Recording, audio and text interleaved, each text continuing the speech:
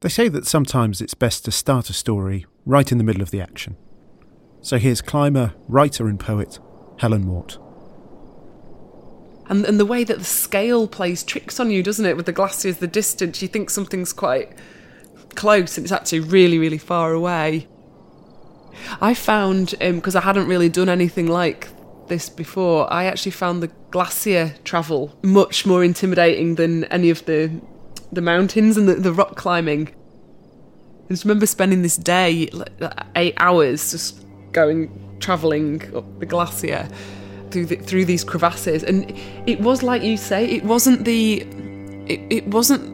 danger as such that a sense of it was the scale and the awe and just looking down into all the crevasses and it seeming endless, and it just seeming like this is the only landscape I'll ever experience again. It'll never change. I'm always going to be crossing. I'm just going to be going across here forever.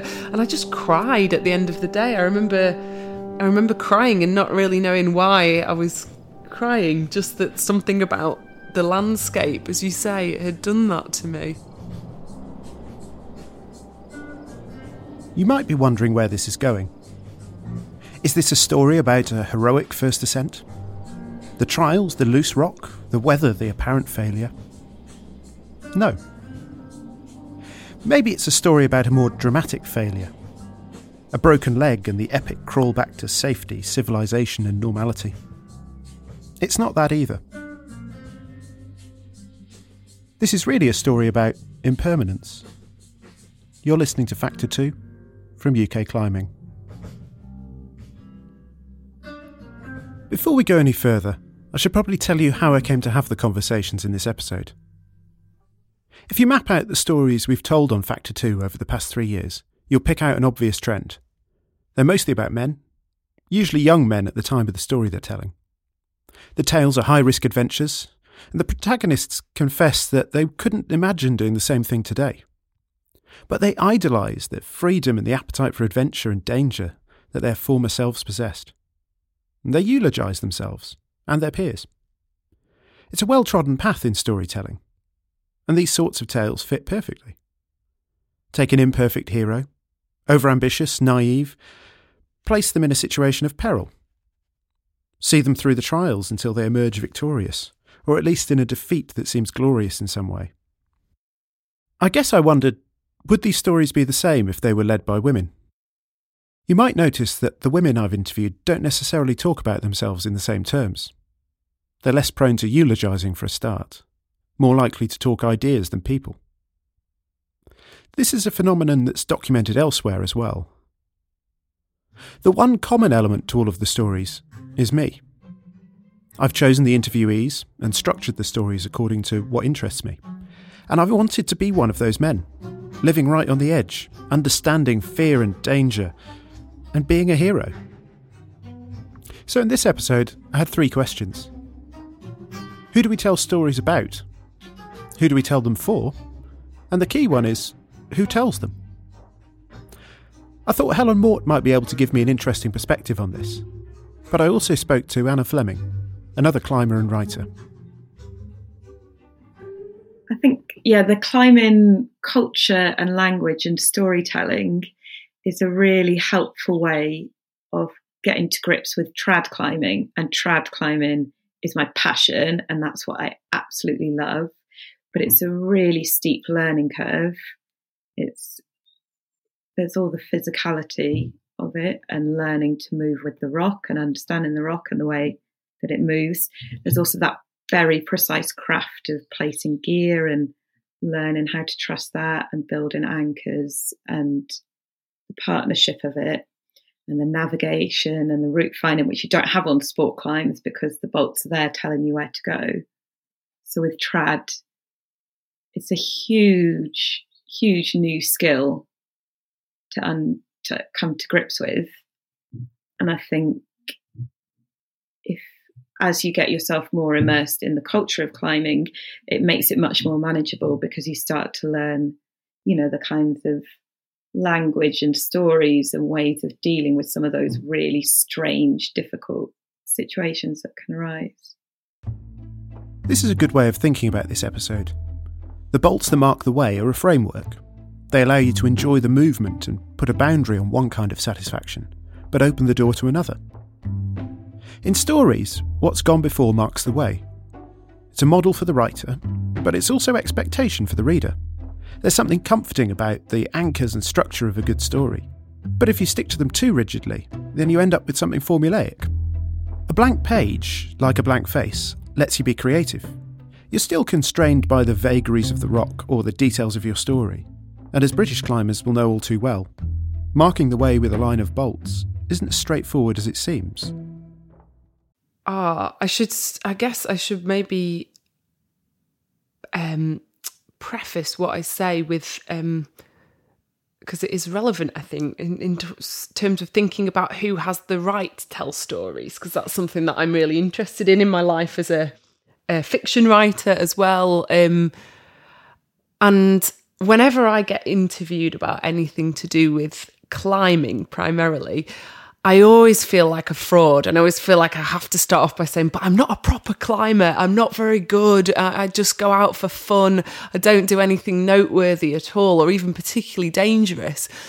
And it's taken me quite a long time to believe quite passionately now, I think, that those experiences are worth sharing, and that those things are valid to talk about as well, because they're part of a lot of people's experience of what it is to climb and why they love climbing. I suppose I grew up, my first encounter with climbing was through literature. It was a combination of going to Scotland all the time from when I was a kid and doing loads of Munros with my dad and becoming obsessed with Scottish Munros and about being out in the mountains, and at the same time devouring all these classic texts from my bedroom, like stuff like The White Spider. That was one of the first books I read, and stuff like W.H.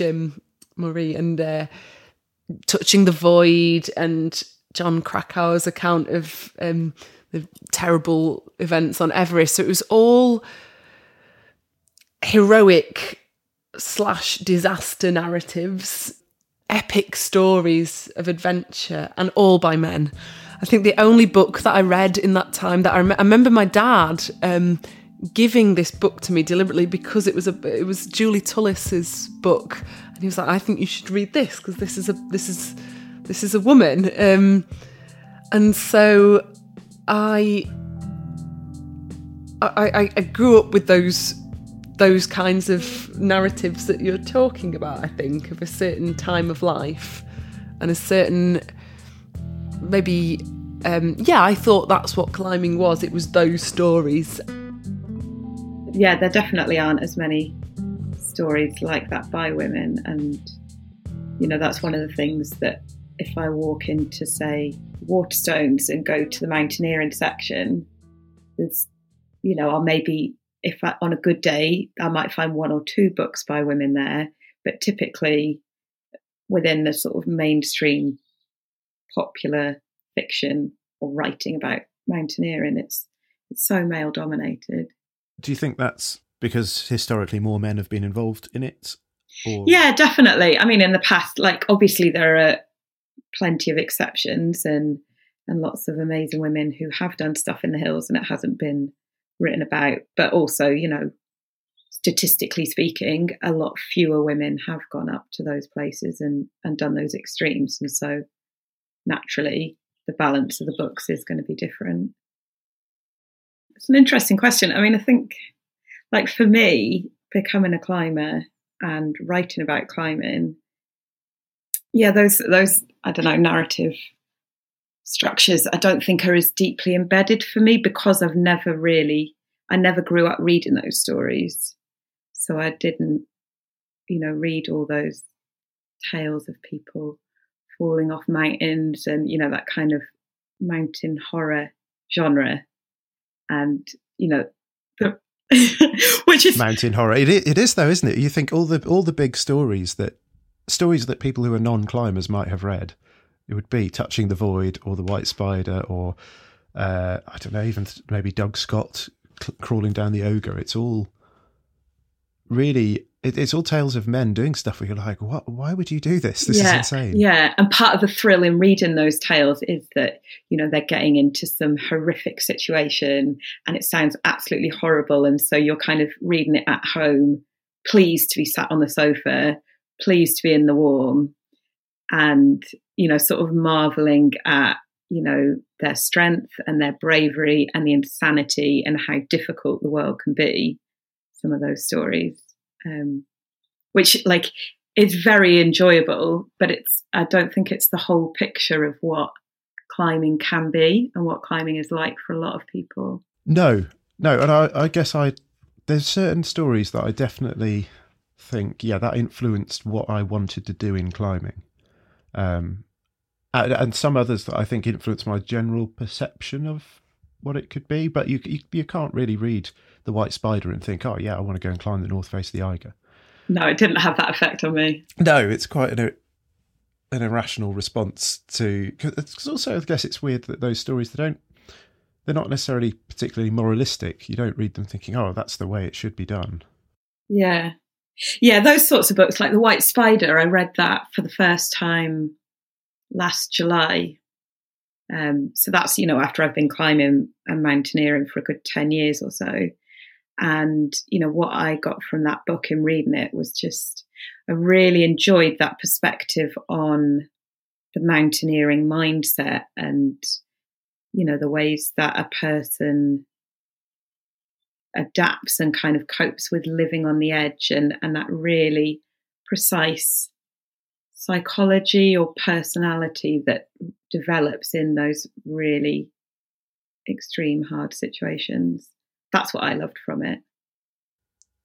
Yeah, I guess, that's probably what I got from it. I felt like if I were to put myself in some situations vaguely like that, I would find out aspects of my character that I guess I felt like those would be positive aspects. I'm not sure they necessarily are.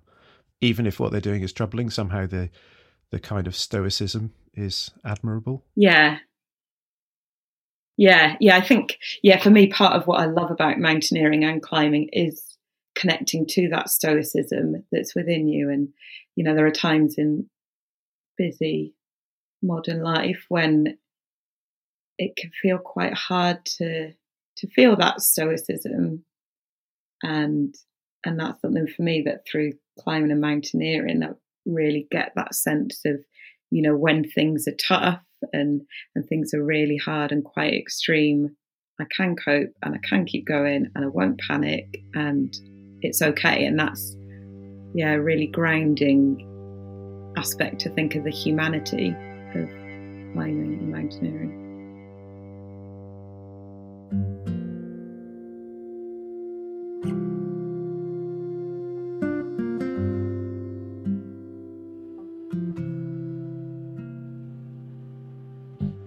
I'm really interested in that sense of like where you set your ambitions, like, because I spent a long time thinking that I needed to aspire to be better and to be more of a serious climb, to climb harder grades.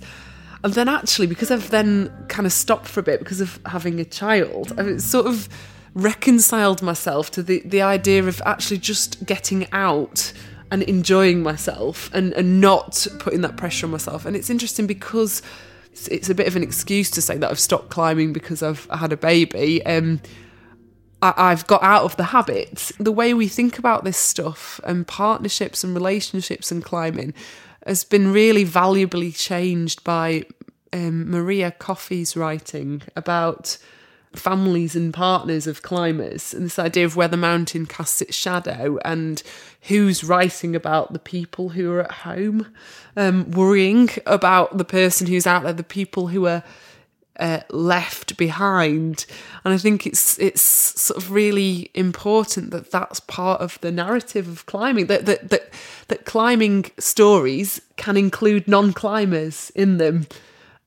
I think it's getting a lot more nuanced, which is good. There's sort of, I felt for a while like I watched a lot of films where there'd always be a bit where they showed the very supportive partner at home with the kids, just going, well, yeah, he's off doing this. And usually they climbed a bit themselves, but not to the same level, of course. And just this kind of, but that was the backdrop. That was and they were only sort of saintly if they gave them the permission to go and stuff. And actually, I think, and I say this as someone who feels the urge to get away and to go out and to climb very strongly myself, but there's more of a recognition in the stories that there's a sort of single-minded selfishness to that impulse as well, and that actually maybe sometimes they'd be right to get mad or to be like, why are you going? You're being really selfish, because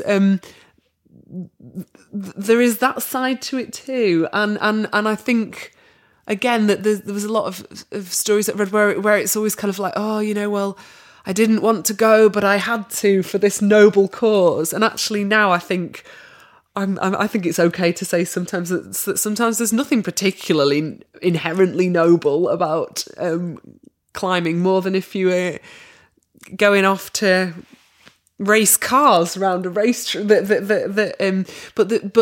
I think that idea is persists partly because of the nobility of mountains themselves and that humbling effect, and the idea that of exploration, and that as a sort of thing that's important to the human race, not just because we like to do those things and it's satisfying for us. I think I'm rambling a bit, but there's something important in the idea of acknowledging the difficult stuff that can be around the impulse to go climbing. I think the thing that's interesting to me, though, that I started thinking about this when I was writing my novel a few years ago. So I was writing a novel which partly explores trust in rock climbing. And there's a character in the novel, one of the main characters is a female climber called Karen, and she's what I would consider pretty good, really good. She can climb sort of E7, E8, and I can't climb things like that, not in my wildest dreams.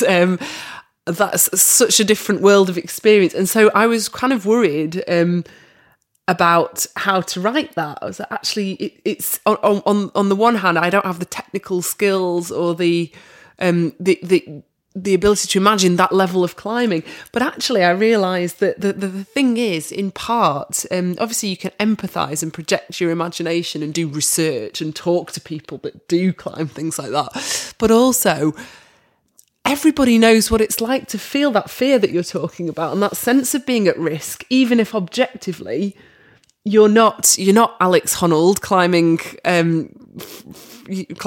a route on El Cap, and you're not without ropes, or you're not in a situation where the consequences could be life-threateningly perilous.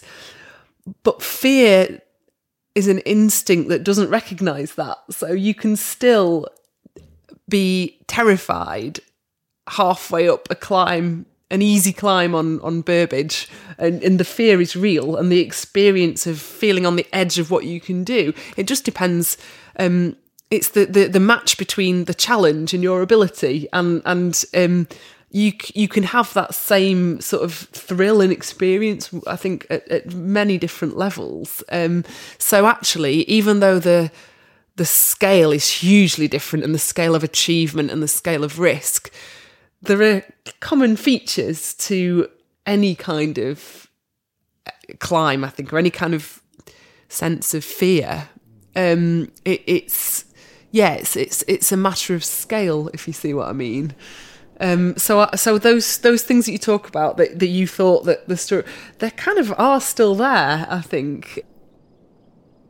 Average climbs is such an awful way of describing it. But, the vast majority of us who spend a bit of time on a rock or indoors or whatever, bumbling around routes of whatever grade that we want to push ourselves up to, so many of us have got full-time jobs. We might have families, kids, busy social lives to keep up. And so writing about our climbing experiences is not necessarily something we've got time to develop. Well, this is something that I encounter quite a lot because I am I'm basically I feel out of place in both worlds because I'm not a competent enough climber to feel like I belong when I'm talking to what I consider real climbers. But at the same time, I think of myself as a writer who is interested in climbing and the effects that climbing and the places we climb have on us, sort of emotionally and psychologically. But when I'm doing my writing and when I'm operating within that world, I forget that actually in that context, I'm like an expert on some of these things, and that I take for granted a level of knowledge that actually for me is quite a limited level of knowledge because of the sort of type of climbing I'm doing. But that actually when you're thinking of an audience that doesn't know, that there's so much that I take for granted. So trying to write about climbing for a general audience and for a literary audience is a really interesting challenge, and it makes you think about the universal things and what things does it not matter if someone can understand. They're going to understand the kind of intent or the emotion or the sense of danger or trust or whatever it is. But yeah, there was loads of stuff when I was writing my novel that I had to justify and explain and worry if it was too just about the Peak District, and what was too technical and what would make sense to people. And so you do end up dramatising something that's normally written about in quite a very accurate way. The point is to make it accurate. And obviously those books that we talked about earlier, like the stories that I grew up with, are about accuracy and about detailing exactly what you did, and there's a methodical nature to it as well. Yeah, that's one of the really interesting things about climbing, just that sense of exploring what a climbing partnership tells you about other people and how you find out about other people through climbing with them and seeing people in those really intense heightened moments of fear and passion and physicality, and when so much is going on, and that can be an interesting thing to write about as well, like how you connect and learn and discover and build relationships with other people within those really heightened states. Well, that's something fascinating, isn't it? You get that thing where I've noticed when I was climbing a few years ago, like I say, I'm not really climbing at the moment at all, but I would climb with this group, really nice group of people from Sheffield. And I realised at some point, I was like, I feel like I know some of you intimately because I've seen you really afraid or really angry and panicked, and just we've solved these amazing puzzles together, or got through these amazing puzzles. Solve is probably the wrong word. And yet, I don't know very much about your life outside of this context, and you don't know very much about mine. And it's because it's a particular kind of intimacy, isn't it, that you have in your climbing life? It's a particular kind of friendship, and it's a real bond, and you can feel very close to those people, but you don't necessarily have to establish that closeness in the way that you normally would when you meet somebody, because it's not verbal a lot of the time. It's not. You know, when you're climbing with other people, you really see how they cope with fear and how they deal with that anxiety. And, you know, it's so like intuitive, your relationship with other people, like who to trust and who not to trust. And, you know, there's the people who maybe belay you and they've got their mind elsewhere, and you can just kind of sense in the way that the rope below you is being taken in or not, and the levels of chatter that are coming through, you can tell whether they're on the ball and with you or not. Or, you know, so when you're watching someone else lead, and, you know, there are those people who can get in a real flap and a fluster, and it can really move into this very heightened emotional state where they're cursing and swearing and panicking and everything. Or, there are those others who are much more quiet, and you just kind of notice a little bit of gear jingling at the back of their harness, and you can hear their hands scrabbling into their chalk bag. And those are like such small sounds, but that is the sound of fear being managed, and that is the sound of them. And it's such an intense moment while you're sat on the ground, not having that intense moment. And a few meters away, some other people are eating an ice cream.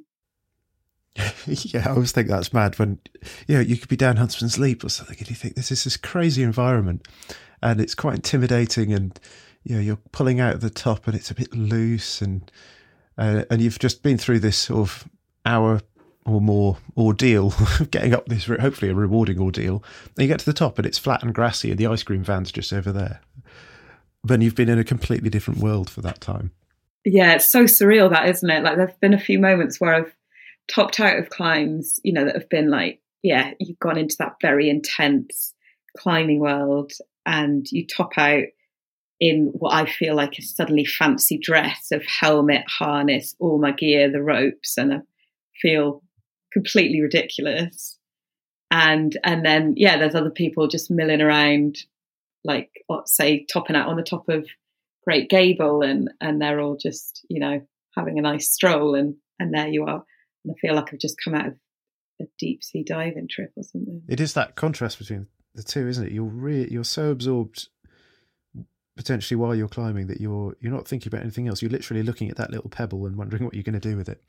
The world shrinks down to just sort of sense of anxiety that you're trying to control with that pebble and how you're moving. And then, once you're done and you're sat on the ledge, the world's really big again. Yeah, I love those movements. I think it's just so enjoyable and strange and wonderful. Stories are many things, aren't they? Living out that vicarious fantasy is a big part of enjoying them. At the International Festival of Mountaineering in 1987, Dave Cook was invited to reflect on the state of climbing writing. He delivered a keynote address that he called Running on Empty, and his key thesis was that climbing writing was becoming narrow and insular. He argued that climbing writing should place itself in the wider world, understanding the mountains as an ecosystem, not just a playground, and delving deeper into the way that culture influences objectives. He wasn't arguing against what already existed, but arguing to break the cycle. Stories feed stories feed stories. But what we don't always appreciate is that those stories also feed climbing. They feed what it is, what it should be, what defines success and failure, what it means to be a villain or a hero. Dave Cook's argument is towards more voices, more stories, more context and more awareness.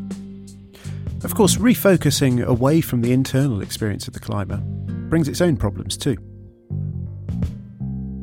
Probably, I think there's a certain arrogance to the way I'd write about mountains. Really, it's part of the same thing. It's this sort of myth of the pure mountain, or the idea that we're trying to get close to some sort of pure experience that transcends us, and that the more we make it about the mountain, the more worthy it is somehow, because you're trying to escape yourself in mountains, or you're trying to.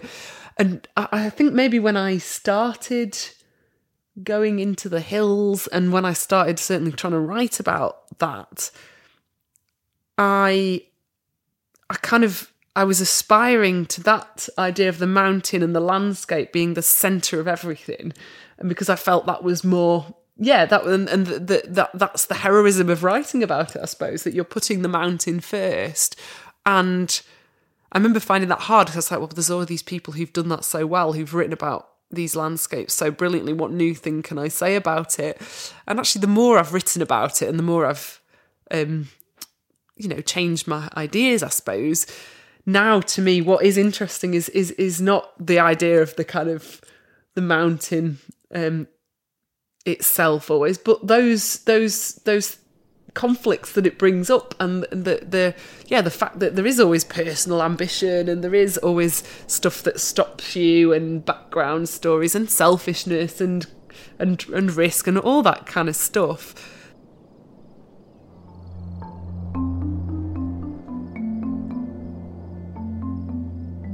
One of of the most inspiring books about the outdoors for me is The Living Mountain by Nan Shepherd, where she writes so beautifully about the cairngorms. Yeah, it's quite esoteric, and some people don't like it for that reason, and that's absolutely fine. You know, everyone has different interests. But for me, what I love about that book is the way she writes so beautifully about such a big and strange place, and she brings this real vast landscape to life in real detail, and she writes really well about her body and putting her body into strange positions in the landscape. So she'll write about looking through her legs, so she sees the world upside down and how completely different everything looks through that, or lying on warm rock, or falling asleep on the hill, and those really detailed and strange embodied ways of being in the landscape I find fascinating and interesting and weird and strange. But also I can really relate to it through my own climbing and the ways that with climbing you do put yourself in some very weird positions in the landscape where, you know, you'll be hanging, like in Gritstone, you'll have your forearm hanging inside this green slimy crack and you're hoping that it'll hold you, or you're squeezing yourself through a ridiculous hole and trying to get up through there. And yeah, I really like the way that climbing helps you to get to know places in such a immersive way. But then you move from those really intricate details to, say, you're then on your belay ledge, whether that's a multi-pitch and you're halfway up the route, or you're sat at the top and suddenly you've got that enormous view opening out before you, and you've gone from staring at a rock that's maybe 20 centimetres from your face to, like, you might be, say, at Stanage, looking out right across the moorland and seeing the edge stretching out and all the other people climbing far away, and cloud passing over Kinder Scout, or the cement works in Hope Valley. Yeah, it's that those kind of movements between what's near and what's far away, and your, like, really intense personal, physical, visceral experience on the rock, to then suddenly having those moments where you can breathe and take in everything else and hear the curlews calling. I was thinking while we were talking earlier that I've sometimes feel quite sort of small in the world, quite insignificant in the big grand scheme of the world. But when I'm climbing, I feel small in a much more empowering way. Like you can be sat looking at that landscape and you feel like you're this tiny insignificant thing in the landscape, but actually it's quite powerful in a way that it's sort of not in societal life, I guess.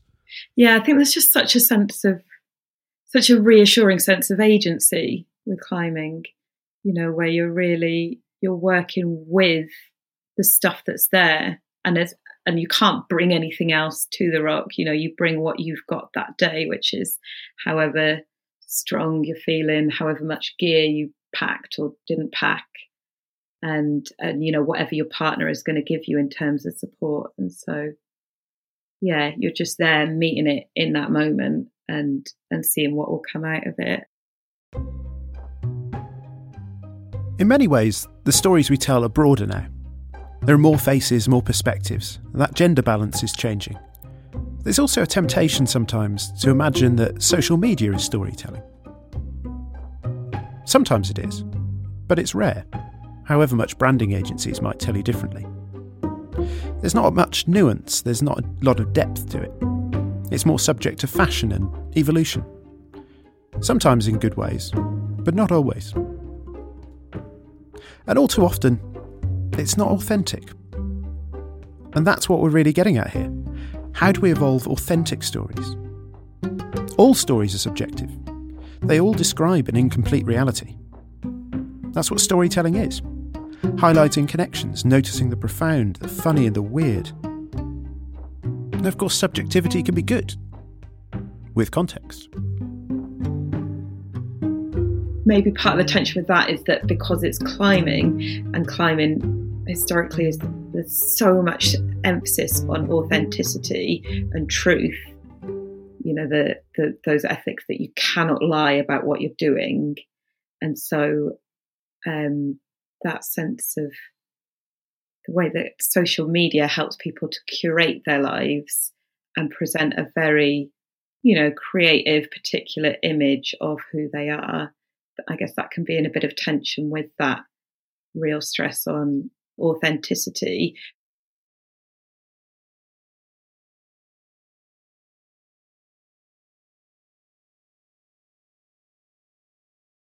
I had a really strange experience of that media stuff when quite a few years ago now, I went to Switzerland as part of a bizarre and amazing trip. It was partly sponsored by Thomas Cook, who are no longer, aren't they? But it was to celebrate the anniversary of, I think it was 100 years since the first Thomas Cook guided trip in Switzerland, and it was celebrating the life of a young woman from Yorkshire called Jemima Morrell, who had done this amazing trek through the mountains, basically, like amazing for a woman like her at that time, especially. And she was walking in crinolines and doing very long, hard days through the mountains. And I was on this trip recreating her journey and writing about it because she kept this amazing journal. And I signed up for that because I love being in mountains and writing about them. And I thought, but actually when it came to the trip, I hope it's okay to say this, but it was a wonderful trip. It was absolutely wonderful.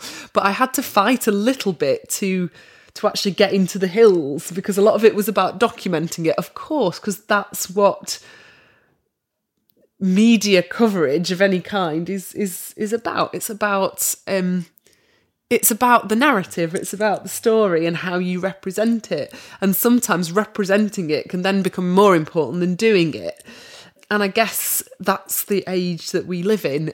So I just remember this one day where we were doing a photo shoot in these hot springs in I think it was in Leukebad, and they were great because they just let me. I just wanted to. We were meant to go up to the top of this mountain by cable car and then do some more pictures at the top, and I just said, I think Miss Jemima, who was the woman who I was following in the footsteps of, would have wanted, if she was here now, she would have got out of the hot springs, put her stuff on and walked up the mountain instead. So would you mind if I walk up it and I'll meet you at the top, and I'll just I want to go on foot instead. And they let me, and but it kind of wasn't part of the plan. And so I got interested in that idea of, you know, because this was a trip in mountains, but where is the mountain in the trip, and how do you put that at the centre of it and not our impressions and our images of ourselves in mountains, if that makes sense. Helen's description of her ordeal in Greenland at the start of this episode intrigued me for a few reasons. I recognise that sense of awe and feeling overwhelmed in the hills. Sometimes I feel a sense of ownership over the places I climb, but there are places where I feel like a trespasser. That wasn't the full story from Helen, though. That vast and seemingly timeless landscape is forever changing. Some of those changes are dramatic. Some of them are much smaller, but they can still affect the way you think about it. I've got this really vivid memory of leaving some food supplies sort of hidden under a particularly distinctive boulder, like so that the Arctic foxes couldn't get anything, but we knew where it was. And then coming back and trying to find it and being like, oh, that's really weird. And it was because it had moved so far because of the carving, like the glacier had moved, and so this boulder wasn't where you expected it to be. It was sort of and just that sense of that you're in a landscape that's on the move all the time. What a good story is can seem to be an immovable object, but it does move. I guess the reason I care is that I get the same sense of the profound from a good story that I do when I'm climbing. A good story, like a good adventure, needs boundaries. And boundaries can be pushed. It needs expectation, but it also needs surprise and novelty. So where do we go from here? I think that's one of the things as well that I'd love to see more of in climbing narrative is some of that sense of, you know, the ridiculousness of climbing and how silly and funny and strange it is. Like, you know, how you can feel like you're dressing up in really weird outfits and getting yourself into very strange positions, getting stuck in ridiculous holes. And yeah, I think in my writing about climbing, hopefully I spend enough time ridiculing myself that other people won't take too much offence. I suppose this is a bit of a wishy-washy thing to say, but surely just the more stories we have, the better. And ideally, it should be the case that those new stories don't have to be threatening to old stories, because I think that's the danger, isn't it? If you start giving different accounts, different experiences, people are like, well, that's not really a climbing book, or that's not really an impressive story. You know, I just because I've been talking, for instance, about those like epic narratives that I grew up with, like the White Spire and those quite what I'd consider to be classic mountaineering narratives that were mostly about men, doesn't mean I value them any less or think that they're still my favourite books. I want to be able to read those and reread those and get lost in them. But I want there to be different stories as well. It's a temptation in lots of parts of life to think that the way things are is somehow the way they're meant to be. But it's not true. You can find more of Helen and Anna's writing on their websites. You've been listening to Factor 2 from UK Climbing. I'm Will Treasure. Thanks for listening.